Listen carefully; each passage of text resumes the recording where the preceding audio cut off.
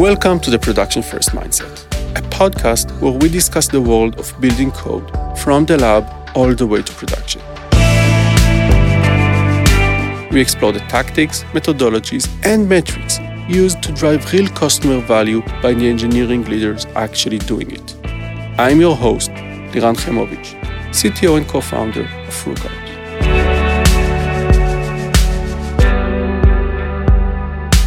Today, we're going to be discussing testing machine learning applications. With us is Shir, CTO and co-founder of Deepchecks. Thank you for joining us and welcome to the show.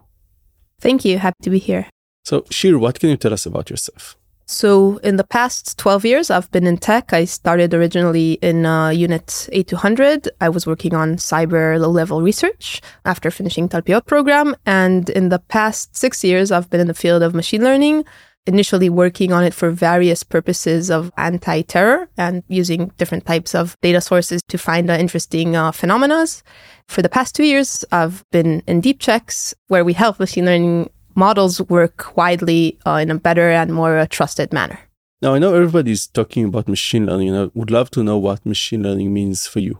So while maybe, I wouldn't say popular misconception, but probably looking like 10 years back, thinking of machine learning, people would maybe imagine kind of robots taking over the world and having really their own understanding, which we would call today artificial general intelligence. And we're still quite far away from that. I'd say that machine learning is generally a simplistic concept of taking data and kind of correct answers, or as we call them, the labels, and having a computer or a model understand what is the correct relation using various statistics and optimization methods in order to understand the algorithm by itself. So that'd probably be the way I see it currently. Mm-hmm. So essentially, a machine learning application is some sort of application that can take a piece of data and label it somehow. Right. And the way it does it somehow is based on previous data and labels, usually. There are some exceptions to that. So we train the application to be able to tell us stuff about new data that's going to come in the pipeline sometime in the future. Exactly. And we don't do it based on like heuristics that we say explicitly, unlike in regular algorithms. Yes. Yeah, which is where the machine learning part comes in. Right. You've been doing a lot of engineering before you dove into machine learning. So how is machine learning different from traditional engineering? So I'd say that conceptually, there's quite a few differences and challenges. And well, one of the things is that machine learning essentially is more like algorithmic research. And you try to understand, did the model learn it successfully or not? And it's often also very hard to understand like what exactly did the model learn and what is it supposed to learn. So I'd say that the focus of the modeling part is quite mathematical and algorithmic, while many of the actual challenges in deploying and developing machine learning algorithms are actually everything that has to do like surrounding the model. So while you need people with a very, very deep understanding of algorithms and data, the challenges are usually on the engineering part. So we have the model serving and the data engineering and everything and data cleaning. So there's lots of challenges that are not actually in that specific area. So I'd say it's a different kind of connection between these two areas. So if I were to compare it to traditional engineering, where a product manager comes and writes some spec about what needs to be done, then this spec now has to be converted into something that can be used for learning, whether it's the input data or the labels or anything that comes together. We kind of have to define whatever we want to teach the computer and then make it accessible for the computer to learn. Right. I would split in the way you kind of represented reality like that. I'd split the areas or the differences to two parts. And one part is everything that's around. So it's the engineering and the modeling aspect. And the other part is that I think what you relate to is that it's relatively more researchy in the fact that you have maybe the spec that you're trying to achieve, but like many research tasks, you don't know whether the data is good enough, whether you'll be able to reach there. So there's kind of two areas, I'd say. Now, as you go through this process, as you build those models, obviously the next steps, kind of like in software engineering, is testing it. Testing whether the model you've built, the application you've built is good enough, testing it for various edge cases, testing its performance, testing everything you would test in a normal software application. But how is it different? How is testing machine learning applications different than traditional software engineering? So first of all, machine learning is a relatively new field. So just like in software, there was quite a long process of evolving. How do we do it? Do we do it manually? Do we have like a test-driven development? And do we do it in a methodological manner? I'd say that machine learning in that aspect is a few steps behind. So there are many differences in how do we approach it and what should be tested. I think many of the specifically testing machine learning is that it's more challenging to understand what's supposed to happen. So if I'll take a few concepts from software, let's look at things like coverage testing. So in software, one of the things we want to do is go over kind of all of the branches of code. And then we think, okay, so if we went over all the flows, this does represent that we did a relatively thorough testing and we have some ease of mind. But for machine learning, this isn't even possible. Like, how do I cover everything? Do I cover all the input space? That's not even possible because it's infinite, not infinite, but it's theoretically infinite. And do I cover the model, like all of the, let's say it's a neural network, do I cover all of the numbers that it should, like, do they go through all of the branches in it? So in that aspect, it's much more challenging to understand, like, what do I test? And well, there's also additional aspects like the fact that it's very likely to fail silently, which is something that is very troubling because essentially you put in numbers, even if the numbers don't represent what you think they'll present, the model just still takes a number and outputs a different number. So from the way it's built, and sometimes you'll discover it only many months later, especially if it's like in production and you don't even have the labels, you don't have the correct answers, and suddenly understand that some loans that you've been approving a few months ago are actually performing much worse than you thought. Now, on the one hand, you can obviously go about manual testing, saying this is something I want to test, whether it's an edge case you find interesting, whether it's a performance test you want to run, but you can also automate something. And as we've seen in software engineering, obviously automation is great because it allows you to retest time and time again for every small modification, often in a very quick manner.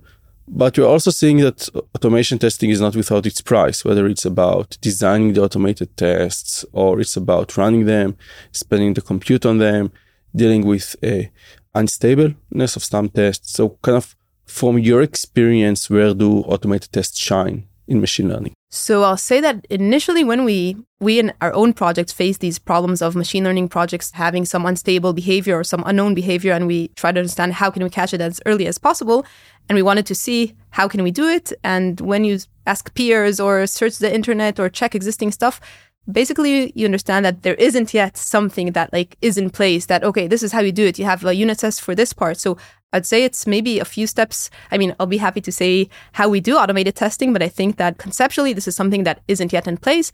And I would say that's also one of the reasons that I think solutions like that are, or from our experience, like with our package, are being quite keenly adopted because people are kind of craving for it. Because currently what happens usually is you have something and it's kind of ready to go to production. You would probably have to have the most senior member of the team go over it manually and check everything and verify that no edge cases were missed and stuff like that. So I'd say we're on the verge of transferring to automated testing. What we saw is relevant. I think some of the things that really have to do with the methodology of machine learning, the fact that we have training data and test data, or the fact that we have data over time, and the fact that we have like various ways of how it's built, enables us to actually look at it kind of as a generic approach of, okay, let's check stuff about the data integrity. Let's check stuff about data distributions, about the model performance. And these are things that are really relevant for basically any model. Of course, what exactly is a problem or not, that's something that you have to like make sure in your specific domain. But what we really like in machine learning and automatically testing machine learning is that the ideas are the same, and then you only have to do the customizations and adaptations for your use case, enabling you to work in a more methodological manner and adapt a framework that will really help you be able to comprehensively check stuff with less rewriting the code or with less manual inspection every time. So today you mentioned this most senior member of the team would probably go ahead and do a bunch of manual tests. Kind of what would they be focusing on? What would be important to test? How do they go about testing it? So by the way, I'm not sure it's a bunch of manual tests, but it's rather to go over along with the researcher or data scientist that developed the model and make sure what did they test for or not. So I think it really splits into various areas. Probably the most straightforward is test evaluating and the performance of the model. well, it's very typical to do that at a high level of, okay, let's look at the overall performance. But what about things like how do I perform on a specific demographic? Or is there a difference in performance of the model between various demographics for obvious reasons? Some use cases, for example, insurance-related cases that sometimes have to have the same performance or the same kind of estimations for different genders and things like that. So that's I would say one area is everything that has to do with performance evaluation. Other areas, which I think every data scientist at some point in the career makes a very embarrassing mistake of not noticing something in the data. For example, you have a specific leakage in the way you collected the data. So you didn't know, but you have much more car accidents from Europe, while the data that you collected from the US is with much less accident. This is something that has to do with the collection, not even with your model. But this is something that you have to kind of manually inspect. Does my data represent the world of my problem? Obviously, as you get more experience, there are more and more pitfalls which you want to look at, have an overview of your data and make sure that it works as you expected or as you understood that it does work. So I'd say that the senior, in this case, someone experienced will go and kind of walk and check what are the things that were tested or not, and do they represent what we expected to. Now, let's assume I have this model and I've been working on it for, a few months now. And I've released a few versions, so I have a great checklist of everything that needs to be tested whenever I release a new version of the model. And now I want to go about automating that. What should I do? I'll take one step back and say that you don't or you shouldn't wait till you get to that phase. The way we look at testing in machine learning is, for example, things that have to do with data integrity. This is something that can arrive at any phase. It can arrive in your initial data set, and it can arrive when you have now you retrained your model and you have new data coming in, and suddenly some data source changed because whoever you bought data from didn't tell you that they changed something. So I think you have to do two steps. One is to, have a checklist and check different things that have to do. We can go into specific examples, but again, it's in the data integrity and the methodology and in evaluating your model. And what you can or should check for really varies in which step you are in the phase. So some things are very relevant in the research phase because, for example, the example I gave with data being collected in an unrepresentative manner, this is something you want to check. You want to verify much earlier. Potentially, as soon as you start collecting the data, as you're collecting the data, you want to check that every new data source you're bringing into your research is aligned with what you want to train the model to do. Exactly. And same for examples of data that is maybe stale and has things that don't represent what for various reasons, just mistakes in data. So essentially what you want is a very elaborate checklist, and then try to understand which of these checks, which can usually be really kind of run in the same manner. So you don't have to rerun them every time. You can have some library framework in which you implement relevant checks. And then in the relevant phase, which I would split it into a few phases. One is the during research, or both when you get to the data and also when you finish the research. When you retrain the model, which is something we do usually once a day, once a few weeks, depends on the use case. And in a continuous manner, but that would already be called monitoring when it's in production. So I'd say it's both in the research, in the deployment, and in production. And you've recently released an open source project focusing on exactly that, automating some of the most common tests engineers and researchers should run on their data and models, right? Right. So while working with customers and seeing many machine learning models in production and analyzing the problems that they face, we understood that many of these problems could have already been identified much earlier, whether it's in the research phase or right before they were actually deployed. And when we were thinking, how can this be, or why do these types of things happen, and how can we help in general, wider adoption of machine learning, and what are the missing tools, and talking with many more people and asking them about how do they test their models and what is the process in their teams, and do they do a peer evaluation and how does it look, we understood that it's something that's very much in awareness on one hand, but on the other hand, there isn't kind of yet a solution.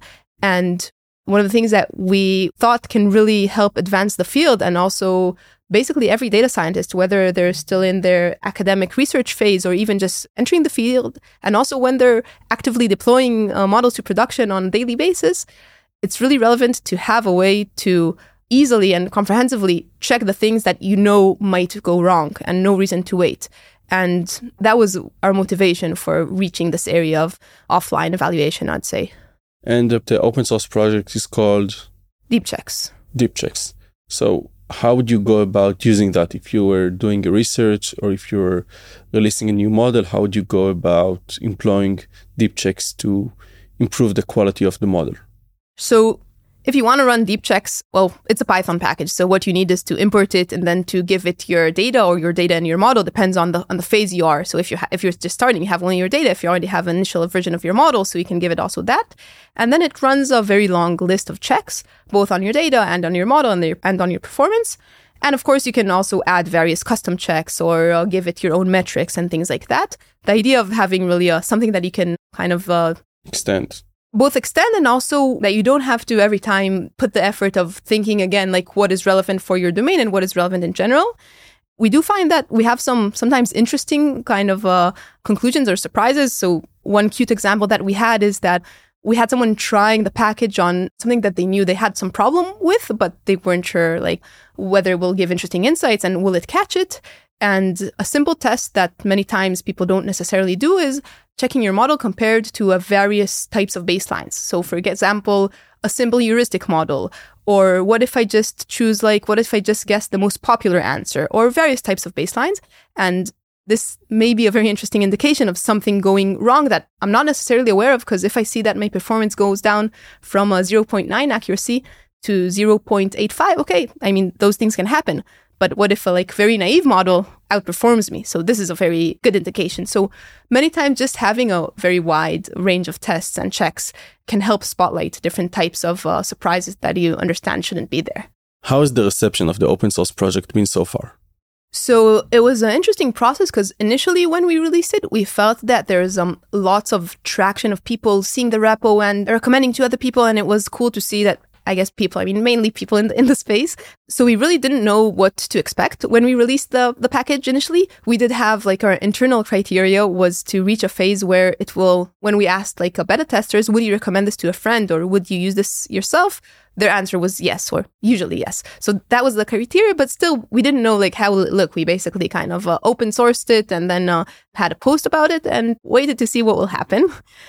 And it was a really interesting process because what we felt is that initially, I guess, seeing the topic and the fact that really it's, as I said, it's quite high in awareness, we saw that it received lots of attention, but mainly kind of attention of, oh, this is cool, let's check it out.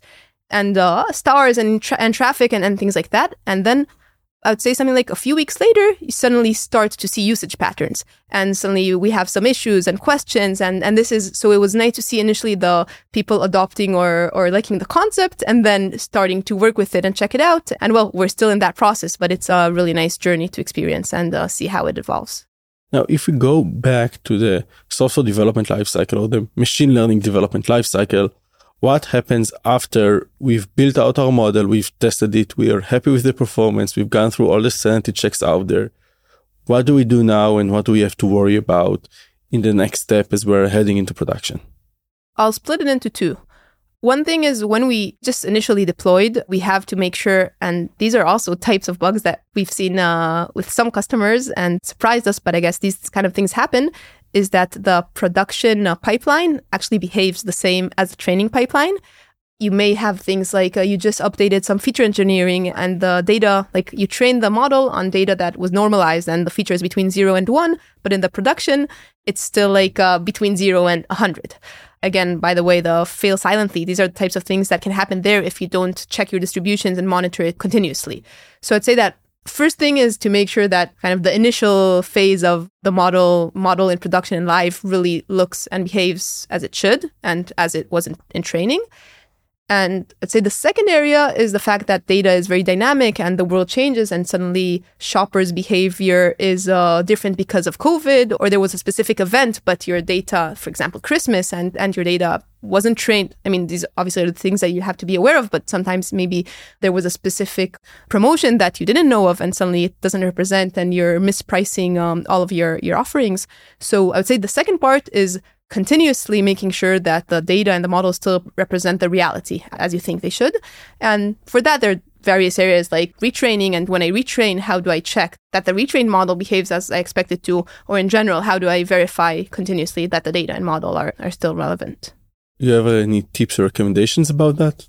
So the way I see it in machine learning is that the challenges are kind of the same throughout the process and the life cycle, but the emphasis is a bit different. So while in the research, we want to understand, analyze the weak spots of our model and how can we improve them, or do we have any problems with the labeling, or do we have things like that. So in the production, I would say that the focus should be, again, in continuously monitoring and checking, but the focus is a bit more on a few specific areas, which is data distributions, performance evaluation, if I can. If not, and things like, is the model, like the distribution of the predictions of the model, and is it rapidly changing? Always stuff like data integrity, which is relevant because things continuously change. But I do think it's the same mindset, but the focus is just a bit different when you're in monitoring. And also the challenges are different because now I have to do it continuously and over time. And I have to take note, when do I retrain and how do I check it? I would say that's the way to look at it and really have a comprehensive checklist and go through it. Now, I think you have some offering around that at Deepchecks. Right. So we do look at making machine learning models work as expected over time as a wider kind of notion from research to production. And in the area of monitoring during production, that's the area of our enterprise offering. And it quite naturally also relates to validating, because the same things that I want to check before I deploy it, usually some of them still want to check over time. Yeah, that's our, let's say, paid product. Interesting stuff. Before we wrap this up, there is one question I ask all of my guests, and I would love to hear your input on. You want to share with me some interesting bugs you've had?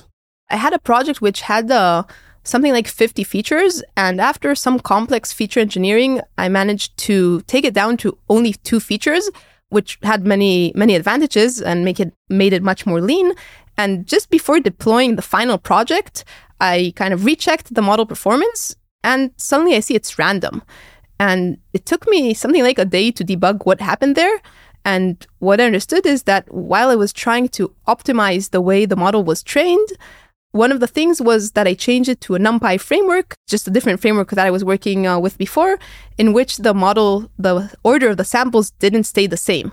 So eventually what happened was I had lots of complex and really good, sophisticated feature engineering that worked well. And after that, the model was trained on random labels because the samples were just mixed between themselves. So luckily, I did check it again just before production and obviously sorted the labels and the samples before production. And another bug, which is, I'm not sure if it's a classical bug in the areas of data integrity, but it certainly was a weird or surprising one, is that after working a few weeks on a project, and we were also kind of stuck at a specific accuracy level and trying to understand how can we improve it. So rechecking the data and joining it with additional data sources, I suddenly saw that some samples have different labels, like people were both doing a certain action and not doing a certain action, which didn't make sense. And trying to understand what happened there, I understood that something like 30% of the data samples were of dead people. Mm-hmm. So I see dead people. Yeah, exactly. That did improve a lot, the model eventually, but yeah, it was a nice one. Awesome. Thanks, Shir. It was a pleasure having you on the show. Thank you for having me.